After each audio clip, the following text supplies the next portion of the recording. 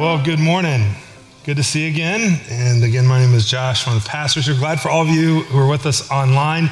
You know, today's a fun day. We get to start a new book of the Bible, and we're going to be dipping in and out of Proverbs here over the summer.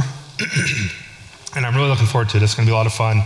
But I do want to just piggyback off one thing Ashley said. It is Memorial Day weekend, and for those of you who maybe have family members that have served our country, we're grateful for that, especially if in fact, maybe you've had family members who've given their lives in service of our country. Jesus said there's no greater love than one who would lay down his life for his friend. And obviously Jesus did that, but we're grateful for the men and women who have done that too, just for our freedom to be able to be here today. And then also, I know it's a day to remember those who've served and given their life, but it's also a day to remember just those of you who have served, and we're so grateful for you. And looking around the room, I see a number of you who I know have, in different ways, have served our country, and thank you for that. We're grateful for you. Yeah. And we do. We thank the Lord for you. So you're loved, and we know we're loved because of your service. So thank you. Well, today we're in the book of Proverbs, and the whole summer we're going to dip in and out of it, different places. And Proverbs is all about getting knowledge and getting wisdom. And in fact, when Proverbs talks about knowledge and wisdom, it's not talking about knowledge in terms of like accumulating facts, and just kind of getting your head full of info. But it's it uses them synonymously, that knowledge, according to Proverbs, really is wisdom. It's those facts, those things I learned, applied in a right way to my life. And so this is going to be a summer, hopefully, by God's grace, where we grow in wisdom. We don't just learn a lot about this book, but we learn about who Jesus is and what it means to live like him and for him. And by God's grace, my prayer for you and my prayer for myself is that all of us would just grow in our wisdom and our love for and fear of and knowledge of the Lord this summer. And so I'm really looking forward to the next 10 weeks or so as we dip in and out of this book. So with that, let's just read the intro that Proverbs gives us of this book. Old Testament book, by the way, if you're looking for it in your Bible, if you go to the middle and open up, you'll probably hit Psalms. Just go to the right a little ways and you'll find Proverbs. Proverbs chapter 1.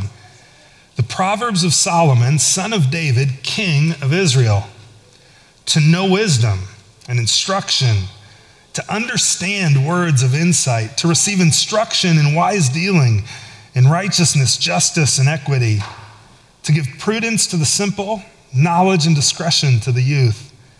Let the wise hear and increase in learning, and the one who understands obtain guidance, to understand a proverb and a saying, the words of the wise and their riddles. The fear of the Lord is the beginning of knowledge. Fools despise wisdom and instruction. This is the word of the Lord. Let's pray, and then we're going to work our way through this. Father, thank you for Jesus, and thank you, Jesus, that you are, in fact, the wisdom and power of God, and that as we know you, we can gain wisdom, and we can gain joy in life. And so, Lord, as we study your word, I pray it would result in change in our lives, but also that it would result in more and more love, Jesus, for you. Holy Spirit, would you teach me and speak to me even as I speak and teach your word? Let my words be your own, and that we would see Jesus for who he is, and as wisdom and power, and that we would grow just in a longing, a desire for wisdom and knowledge and love for you. Teach us and change us today, I pray, in Jesus' name. Amen. Well, Proverbs begins like this. Really, you could say wisdom begins like this, the Proverbs of Solomon. These first 7 verses that we already read, it's kind of the preface to the book of Proverbs. It's the intro to this whole Old Testament book. And so we're going to talk about that, but it might be helpful just to talk a little bit about Proverbs as a book in general, a little bit of an intro to the book. So maybe let's just talk like the who, the what, and the why of the book of Proverbs. Well, we start off with the who right away in verse 1, the Proverbs of who is it? Solomon. Yeah, Solomon. What do you know about Solomon? You ever heard of that guy? You probably have, but what do you know of him? Do you know Solomon is considered to be and is and has been and was the wisest man other than Jesus ever to walk the face of the earth? He was the greatest king of Israel. I mean, under Solomon, Israel experienced peace and victory over its enemies like no other time in its history and no other time since. And under Solomon's leadership, the kingdom of Israel, the land of Israel, it grew and its borders expanded to its largest state in history. Never to reach that yet to this day even.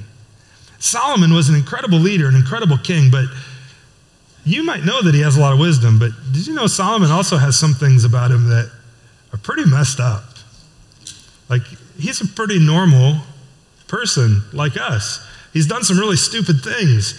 In fact, before he even received wisdom from the Lord, we find out that he had been really doing some dumb things even before that. You know, in fact, in your book of Proverbs, where you see in verse 1 there, the Proverbs of Solomon, you might just jot down in the margin 1 Kings 3. 1 Kings 3, because that's where we really learn about Solomon getting his wisdom. And so I'm going to turn there now. We're just going to look a little bit at this guy Solomon who wrote Proverbs. Well, one of the things about Solomon is that he's presented right away in chapter 3 as a guy who wasn't good in and of himself. He didn't get wisdom because he was making all these right choices. He got wisdom out of God's grace. In fact, in the very beginning, it says Solomon made a marriage alliance with Pharaoh, the king of Egypt. He took Pharaoh's daughter and he brought her into the city of David until he had finished building his house and the house of the Lord and the wall around Jerusalem. Now, that might have been a common thing for kings of that day to marry another king's daughter as kind of an alliance and of peace and of relationship. But God had made clear to his people, no, you shouldn't marry people of another religion. Race doesn't matter, right? I mean, race, that happens and that's fine. There's nothing inherently wrong or in any way, shape, or form about interracial marriage.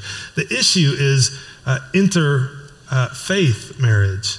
And what God's concern is that by marrying this woman from Egypt who worships different gods, had nothing to do with the color of her skin, just that she worshiped different gods, that in doing that, his heart would be drawn away to those gods and away from the true living God. And so that's why God gives that instruction. So this morning we had some of the graduates up here, right? For you guys, when you start looking for a spouse one day, first on the list, if you know the Lord, is someone else who knows the Lord. Because if they don't, you're just setting yourself up for a lifetime of struggle and of being unequally yoked with somebody to where you're both kind of pulling opposite directions. And who knows, maybe you would influence them to love the Lord, but more often than not, they might influence you to move away from the Lord. So don't set yourself up that way. Look for somebody, look for a man or woman who loves Jesus and go after them. In fact, that's what King Solomon didn't do. He didn't listen to God's advice about marriage. And then as we go on, we do read in verse 3 that Solomon loved the Lord. There's a good thing about him. And he followed the decrees of his father David, but except one thing, except for the fact that Solomon too offered sacrifices and burned incense at the local places of worship. Your translation might say at the high places. He began to worship false gods.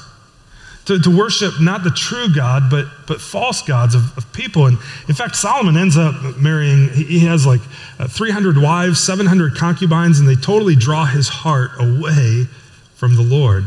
So while it says he loved the Lord here, we get a glimpse into the fact that his heart is divided to some degree. In fact, the most important of these places of worship was at Gibeon, so the king went there. He sacrificed 1,000 burnt offerings. It wasn't like just a small thing. His heart was totally drawn away. Totally drawn away. But then Solomon, that night, the Lord appeared to Solomon in a dream. And God said to him, Solomon, what do you want? Just ask me, Saul. I'll give it to you. What do you want? I wonder if God said that to you this afternoon, or tonight very vividly in a dream, what would your response be? Would your response be, Lord, just give me a bunch of wealth so I don't have to work anymore? Like, just make me stable and secure for the rest of my life. Would you wish for that? Would you ask him for maybe victory over your enemies, like different struggles in relationship for you? Maybe you don't have any like sworn enemies, but there might be some conflict in your life. Maybe you just ask for peace from all that conflict in your life. Maybe you'd ask for a long life. Like, you want to live to see your children's children. And that God would give you a long and healthy life and joy-filled life. Which one would you ask for? Maybe it'd be something else. Well, Solomon gets that opportunity. Let's see what he asks for. He says, give me an understanding heart. In other words, give me wisdom. Why? So that I can govern your people. Solomon was the king. He had just become king. And he's praying, help me, Lord, that I can govern your people well and know the difference between right and wrong. For who by himself is able to govern this great people of yours? Well, the Lord was pleased that Solomon asked for wisdom. He didn't ask for all those other things that come to my mind right away that I might ask for. He asked for wisdom. How about you? So God replied, well, because you've asked for wisdom in governing my people with justice, you haven't asked for a long life or for wealth or for the death of your enemies, I'm going to give you what you asked for. I will give you a wise and understanding heart such as no one else has ever had or ever will have. But then get this. He says, and I will also give you what you didn't ask for. I'm going to give you riches and fame. No other king in all the world will be compared to you for the rest of your life. And if you follow me and obey my decrees and my commands as your father David did, I'll give you a long life on top of it. Solomon asked for wisdom and he got everything else. And maybe he received some of those things because of his wisdom. But that was the right choice. I wonder, what would you ask for? Are you hungry for wisdom? I think that's probably one of the prayers I pray for so often. Heading in to maybe meet with somebody or to talk to somebody new or just make a decision about life. Lord, give me wisdom. Help me. I'll even pray that in the middle of conversation sometimes. Lord, give me wisdom. Help me here. Holy Spirit, help me. Do you ever do that? It's a great prayer. And Jesus' little brother James says that when you ask God for wisdom, he gives it without reproach. He doesn't go, you're asking for that again? Really? Like, when are you going to figure this out? No, he gives it. He doesn't hold anything against. He gives it freely. And it begins with the Lord. So Solomon's Proverbs here, while Solomon was a pretty messed up guy, he also had incredible wisdom, which gives me hope because I don't know about you, but I'm also a messed up guy. And that means I can have hope, and I too can receive wisdom from the Lord. Isn't that encouragement? And so who's Solomon writing to? That's the who wrote it. But as we keep reading, we read who he's kind of writing to and writing this for and compiling it for. He says to know wisdom and instruction, to understand words of insight, to receive instruction in wise dealing, in righteousness, justice, and equity, to give prudence to the simple, knowledge and discretion to the youth, to the young. Proverbs in large part is written to the young and to the simple. To the young and to the simple. And if you're not young, chances are you'd say, I feel like I'm pretty simple. God can teach me a few things, and I need to learn. It's written to all of us. Now, often as you read this book, you're gonna realize, especially the first 9 chapters, you read about a father giving wisdom, imparting wisdom to his son, that it's given to instruct those who are young. In fact, there's a lot of evidence that points to the fact that Proverbs would have been used even to train young people up as they grew older in their knowledge and love for the Lord and in wisdom. And it's a great, great training manual. But it's not just for the young. It's also for those of us who are simple, and it's even for those of us who may also already be wise, because we can grow in wisdom. Look at verse 5. So let the wise hear and increase in learning. And the one who understands obtain guidance. Like, we can keep growing in wisdom. You can never have enough wisdom. It's a great thing to get and to pursue with all your heart. And one of the things the book of Proverbs is all about, giving and imparting knowledge and wisdom to us. So if you want wisdom, this summer might be the summer of wisdom for you, where you could read this word to the wise over and over. I'm going to challenge you to do that actually later this morning. And all of us to read through this book over and over this summer. But one of the things I love about Proverbs is, the young, the wise, the simple, or the young, the wise, the simple. I feel like I'm pretty simple, and I like Proverbs because it's also simple to understand. Anybody else feel that way? You ever read Proverbs and you're like, I get that book. Like, I get parts of it. Like, I can read that, and I don't have to guess what it's saying. Like, I just know what it's saying. The Proverbs make sense to us because of that literary form of a proverb. We're familiar with that. That's just an opportunity to say, the Bible is really, we think of it as a book because we have it in a book form, but it's really a library. It's a collection of books. And there's different types of literature in this collection of books. Some of it's narrative and history, and so I read it to learn. Some of it is commands and instruction for life. Some of it is poetry, and so I have to understand what I'm reading. Some of it's like, we finished 1 Peter, it's a letter, and we get to kind of just like look over the shoulder of somebody as they're writing to their friends. And then some of it, like Proverbs, is categorized as wisdom literature. And it's there for us to be able to think and consider life and grow in wisdom and knowledge. But Proverbs is especially helpful for us because unlike maybe some of the other aspects of the Bible where poetry in Hebrew is a little different than poetry in English, and so we don't always see the poetic side of things, Proverbs are pretty universal. And they show up in every culture. In fact, some of the earliest writing in the history of the world, the Sumerians had Proverbs 2,000 years before Solomon. And in our culture, we've got some Proverbs. In fact, I bet you know them. See if you can complete some of these Proverbs. Look before you leap. Yeah, you got it. Try it again here. The early bird gets the worm. Now, if you're not from our culture and you hear that, you're like, the early bird gets the worm. Well, we know, like, we don't even have to explain it. We know the meaning of that, right? Like, you get up early, you get somewhere early, you obtain what it is that you're searching and hoping for and wanting to secure, right? The early bird gets the worm. Now, how about some more? You can lead a horse to water, but you can't make him drink. If you can't stand the heat, get out of the kitchen. Right? If you don't want to stir up strife, or if you can't handle it when it comes, just keep your mouth shut. All that glitters is not gold. Don't count your chickens before they're hatched. Don't put all your eggs in one basket. See, Proverbs make sense to us. Like, it's a common thing about life. And I bet you could think of more. You're probably even thinking of more.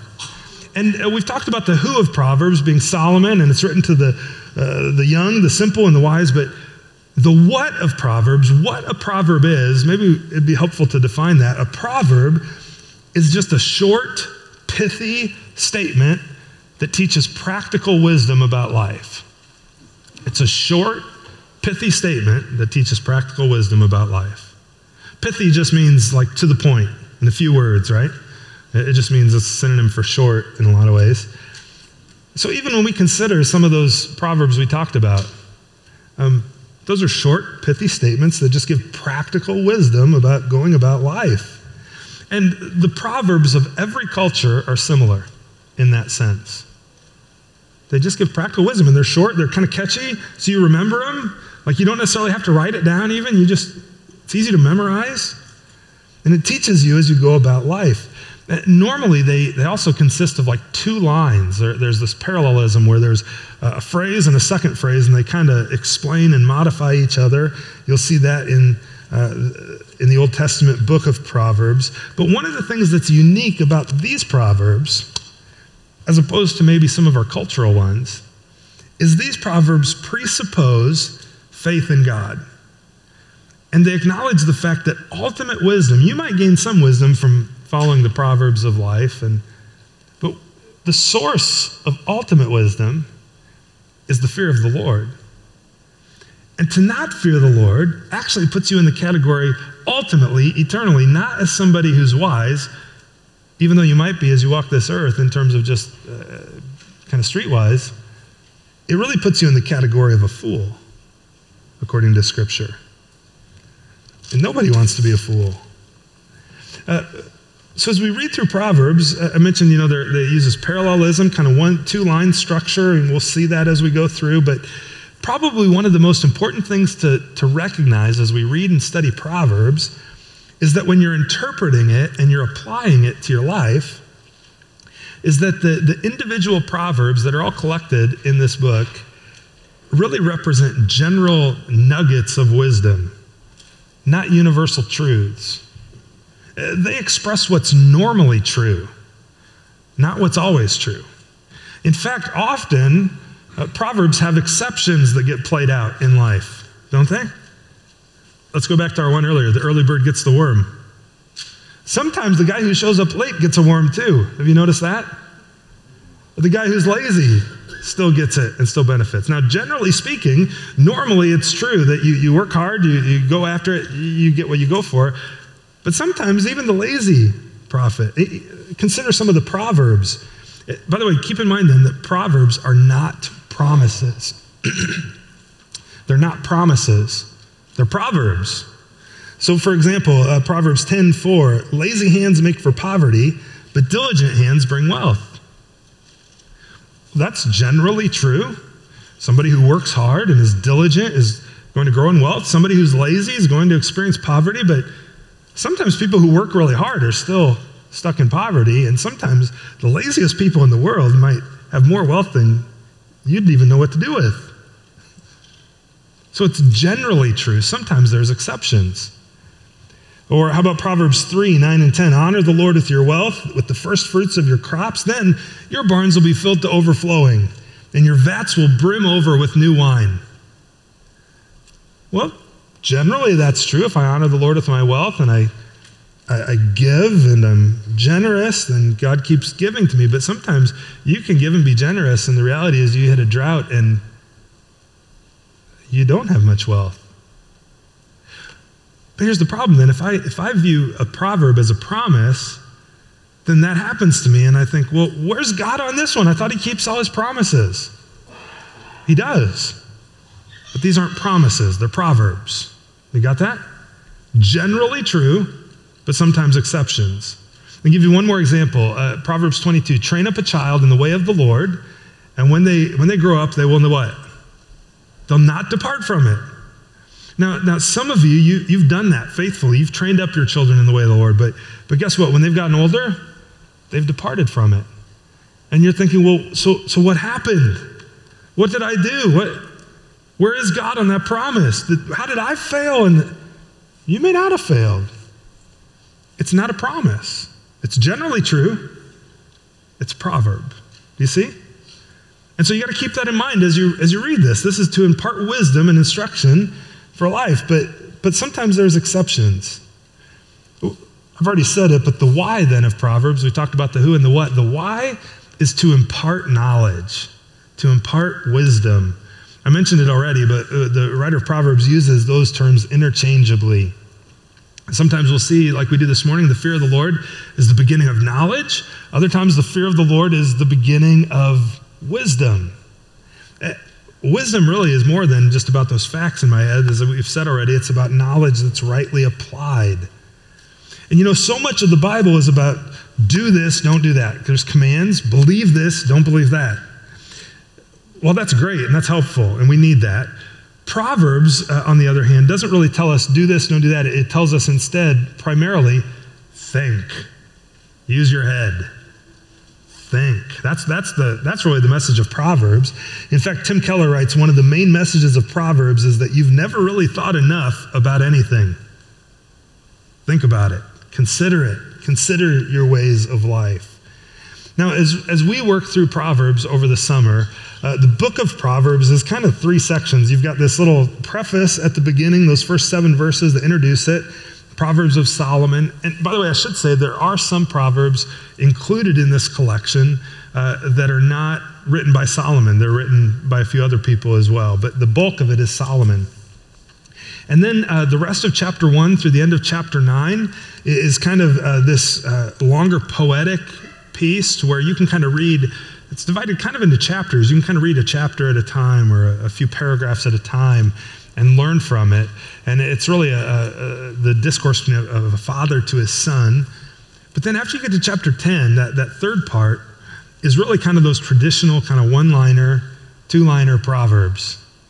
And so the challenge in reading this book and in teaching and preaching this book is that the first few chapters, you can go about it and you can digest pieces at a time, but then you start to get into some of those other chapters and really the majority of the book, and you're reading and you're like, tells me this, and then this, and out of left field comes this one, and then out of over there comes this one, and you're like, what in the world? He's just on a tear here writing all these down. You got to remember, it's just a collection. It's a collection of Proverbs.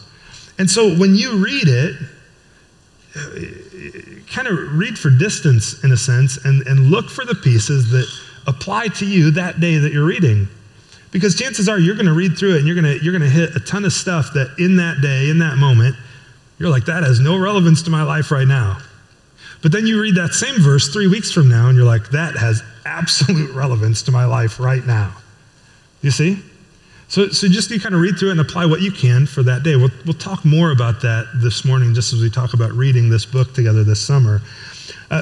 Because probably the best way to understand Proverbs then and the way that we're going to teach through it over the summer is really thematically.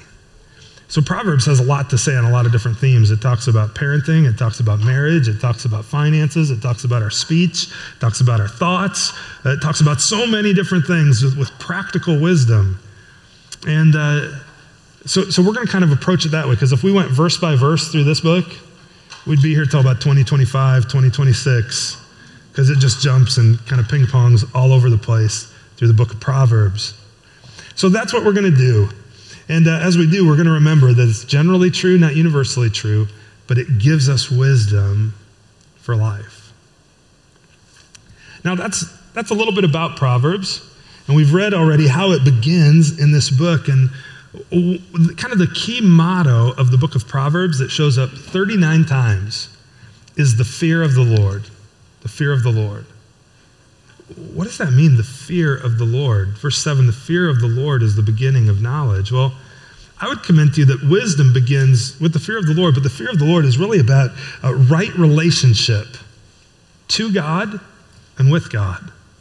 It's about right relationship. Let's start with the two. Right relationship to God. You know, the fear of the Lord is about having a right understanding of who God is and who I'm not. That I'm not him. That he is in full control. That he is powerful. In fact, when you read the fear of the Lord, sometimes it's right to say it includes the reverence of the Lord, and you'll hear me say that often, even this morning probably as we talk through it. But it's more than just simple reverence, and it's actual fear. It's like, be afraid of him. He's incredibly powerful, incredibly holy. Now, if you also got to understand, though, at the same time while he's those things, he's also loving. So that type of fear isn't a fear that tells me to run away from him. It's a fear that kind of freezes me in my tracks and says, I don't know what to do right now, so I'm just going to trust you. And I'm in awe of you. And you're afraid. Have you ever had that sense about God? About his holiness? You look at creation and realize that he spoke everything into existence. And you realize that same God created you and loves you and longs for you to know him and trust him and love him. That's the fear of the Lord, to have a right relationship to God, knowing who he is, who he truly is. You know, even Jesus, who is God, when he put on flesh and lived as man, lived as a human being, we read that he had a right reverence for God the Father, a right fear. Hebrews chapter 5 tells us that in the days of his flesh, when he had offered up prayers and supplications with vehement cries and tears to him who was able to save him from death, that he was heard. Why? Because of his godly fear. Now, is Jesus like in terror of the Father? No. But he recognized that the Father is God, and he's powerful, and he's holy, and he's perfect, and he's in control of all things. Jesus even is described as having godly fear. Maybe we ought to, too. Jesus also talks about those who don't fear God as being those who are unrighteous and who are fools. You can read that, and if you look in Luke chapter 18, you'll see him say that. But the first time fear really shows up in this collection of books is back in Genesis chapter 3. Adam and Eve are put in the garden, and they're given this great expanse of a garden to care for and to master and to rule over. And again, not like garden in your backyard. If you've been around, you've heard me say this 100 times probably, but garden like Yellowstone National Park, right? Like huge, massive amount of land if you look at the description in Genesis of how big it was. And they had one rule: don't eat from this one tree in the middle, or if you eat from it, you'll surely die. And what do? They're tempted by the enemy, and then they sin, and they both eat from it. Adam and Eve both. And then in the following verses, we read that God comes looking for them. He says, "Where are you?" And Adam replies, he goes, "I heard you walking in the garden, and I was afraid because I was naked." Why was he afraid? He knew who God was. Adam may have sinned and broken his relationship with God, but he still had a right understanding in terms of his relationship to God of who God really is. That he's powerful and awesome and holy. And when he gives us instruction to do this and to not do this, he does that saying, he doesn't say don't because he's just a killjoy. He says don't hurt yourself. And so he also does that though because he wants us to have a holy life and to have joy. And so we ought to live in fear and in awe of him when we disobey, just as Adam did. The term of being afraid or fearing God shows up 720 times, over 720 times in the Bible. And we tend to maybe push that off and we favor God's love, right? Which, I'll admit that, I do too. Favor loving God and his love for me, but the reality is a healthy fear is what makes that love so amazing. The writer of Proverbs in chapter 34, verse 11 says, "Come, O children, listen to me, and I will teach you." God says, the fear of the Lord. I'll teach you the fear of the Lord. And then Psalm 33 gives a little more insight, verses 8 and 9. "Let all the earth fear the Lord." Well, why? "Let all the inhabitants of the world stand in awe of him." Again, why? Well, because he spoke and it came to be. He commanded and it stood for him. I mean, how many things have you created simply by speaking? And I'm not talking like when you talk to Alexa. I mean, like you just had something like just come about because you spoke. The only thing I can think of is like in the cold and I can just see my breath come out. That's as close as it gets. And that's like a vapor that disappears. But God spoke all of the universe into existence. He spoke and it came to be. This morning coming in, it was still dark and I looked up, the moon was kind of to the south in the sky. And I remember looking at it this morning and thinking, God, you spoke that into existence. I don't have the faintest idea of how to even draw near to that, but you spoke it, and there it is. And yet you also spoke me into existence, and you love me, and I have a great fear for that God. And while I know that I sin, I want to honor him with my life. How about you? I want wisdom. Well, the fear of the Lord is the beginning of wisdom. Fearing him, having a right relationship to him, also includes humility. You know humility, right? It's knowing your place. Humility as opposed to thinking of myself higher than I ought to, or lower than I ought. The book of Proverbs often says, compares humility with being wise in your own eyes. Being wise in your own eyes. Being proud. In fact, just hear me for a second. Turn a page over and look at Proverbs chapter 3. Starting in verse 5. You might know these verses. "Trust in the Lord with all your heart. Don't lean on your own understanding. But in all your ways," do you know it? "Acknowledge him, and he will make straight your paths."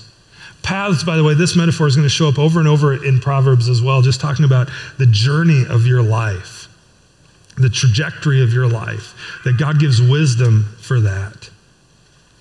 But then after saying that, after saying trust him, look what it says in the next verse. Be not wise in your own eyes.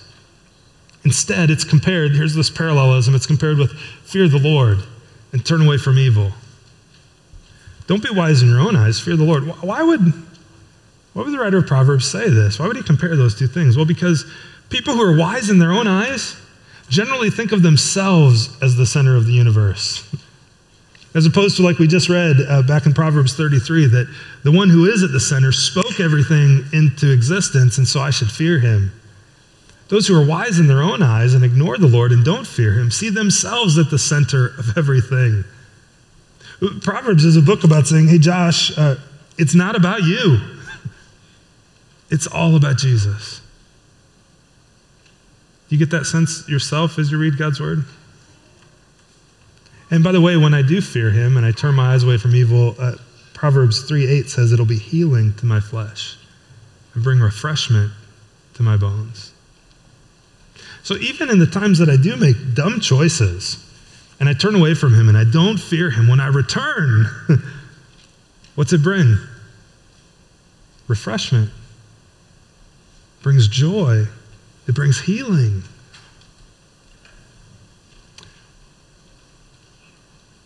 Well, it's a right relationship to God, but you notice I put in there with/to. Because it's more than just a relationship to God, knowing who he is and who I am and my place in that economy. But it's also a right relationship with God. And how does that happen? Well, it only happens through Jesus. It's only possible through Jesus Christ. Your only hope to be right in the presence of this awesome, holy God is his acting on your behalf in Jesus Christ, dying on the cross in your place and in my place. See, I mean, that's the gospel, right? The gospel is that I'm a sinner. I'm more jacked up than I ever feared that I am in my sin. And yet God put on flesh. Jesus, who's existed eternally, put on flesh, became a human being, lived a perfect life that he's commanded to, that we're all commanded to by God. And yet he still suffered the penalty for sin, which he never sinned. And so he who knew no sin became sin. Why? So that he could take my place and take your place on the cross so that we could have the righteousness of God. Dare I say, the wisdom and knowledge of God and the fear of the Lord. And it's only through Jesus that I can have that right relationship. It has nothing to do with my goodness, everything to do with Jesus' goodness.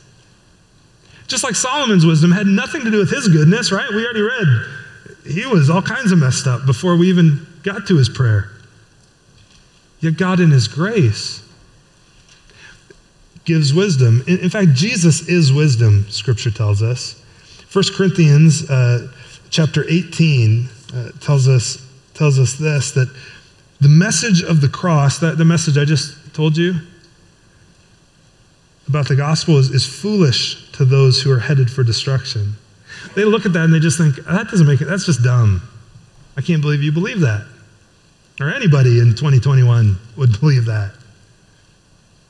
But, Paul writes, we who are being saved, what do we know? We know that that's the very power of God. And as the scriptures say, I'm going to destroy the wisdom of the wise and discard the intelligence of the intelligent. So where does this leave? Paul writes, the philosophers, the scholars, the world's brilliant debaters. Well, God has made the wisdom of this world look foolish. Since God in his wisdom saw to it that the world would never know him through human wisdom, he has used our foolish preaching to save those who believe. It's foolish to the Jews who ask for signs from heaven. It's foolish to the Greeks who seek human wisdom. So when we preach that Christ was crucified, the Jews are offended and the Gentiles just say it's all nonsense.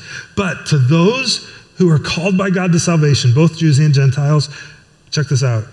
Christ is the power of God and the wisdom of God. Jesus himself is the wisdom of God. If I want wisdom, I need to fear the Lord. And that fear, that wisdom really only comes ultimately through Jesus because he himself is the wisdom of God. And he goes on, he says, this foolish plan of God is wiser than the wisest of human plans. Friends, that's all grace. It's all grace. You can never do enough to gain that wisdom or to gain Jesus and to gain salvation. It's all gift to you. It has nothing to do with you. No matter what you've done, no matter what's been done to you, no matter who you are, where you're from, it doesn't matter. It's just a simple act of faith saying, Jesus, I believe. Would you take even me? And he would, and he'd save you. And by the way, if you've wandered from him, you can return to him too. And in fact, he won't look at you with a scornful eye. He'll welcome you with open arms. James 1:5, Jesus' little brother says that we've already said this morning, if anyone lacks wisdom, ask God, and what does he do? He gives it freely. Hey, if you want to return to Jesus, you need Jesus, ask God for Jesus, for wisdom. He gives you life freely, without reproach. Turn to him. Friends, with that, let me pray. We're going to have a good time this summer in the book of Proverbs. And by the way, actually, before I pray, let me just give you some advice here on reading Proverbs this summer and a little challenge. On your insert this morning, on the back, there's this food for thought section where during normal ministry year, when life groups are all in session, I know some still meet over the summer, but a lot take a break. We kind of change to this food for thought piece. And there's just some ideas for you to read the book of Proverbs. And here's my challenge to you and to all of us as a church family. Have you ever noticed that the book of Proverbs, there's 31 chapters? How many days are there in a typical month? 30 or 31, right? Except February, it gets shorted a little bit, but the rest of them, 30 or 31. Well, that's a great act of God's grace to where if you want to read Proverbs, here's my challenge to you. Each day, by the way, June starts on Tuesday, June 1, you can start in chapter 1. Whatever day the date is of the month, read that chapter of Proverbs. Have any of you ever done this? Some of you probably have. I've done it in the past. My challenge is for you to do that this summer. And so by the time we get through the end of the summer, you'll have read all of Proverbs 2 or 3 times. Now, as you read it, I told you, especially as you get into that second 2/3 of the book and those chapters starting in verse 10, you're going to read it and you're going to hit things that are like, oh, this makes sense, this doesn't, this hits me today, that doesn't. So here's what you're going to do. You're just going to read it and you're going to ask yourself 3 questions. Number 1 is this. What that I read today applies to me today? Just mark it down. Just jot the number down, highlight it, do something, write it down. Which one of these verses or how many of these verses apply to me in my situation right now? I guarantee you, every day as you read one of those chapters, there's going to be something there that applies to you without fail. And then next month, it'll probably be a different verse in that same chapter on that same day. Then you're going to ask yourself 2 questions. Where have I seen this in others? Where have I seen this generally lived out? Like, oh, I saw that guy do this. I saw her do this. I know that's true. And then also, though, let's bring it home. Where have you seen that play out in your own life? How have you experienced that, negatively or positively, to be true? And jot those things down. I'm telling you, if you do that, this summer will be a summer where you grow maybe in ways you never have before. And where God works in your life and gives you wisdom and joy like he never has before. How do I know that? Well, because this book is the power of God. And the Holy Spirit will use it to change you and to shape you. And I'm confident of that. So let's do that together. Sound good? It's my challenge. Let me pray now. We'll sing and we'll call it a morning. Father, thank you for Jesus and thank you for your word.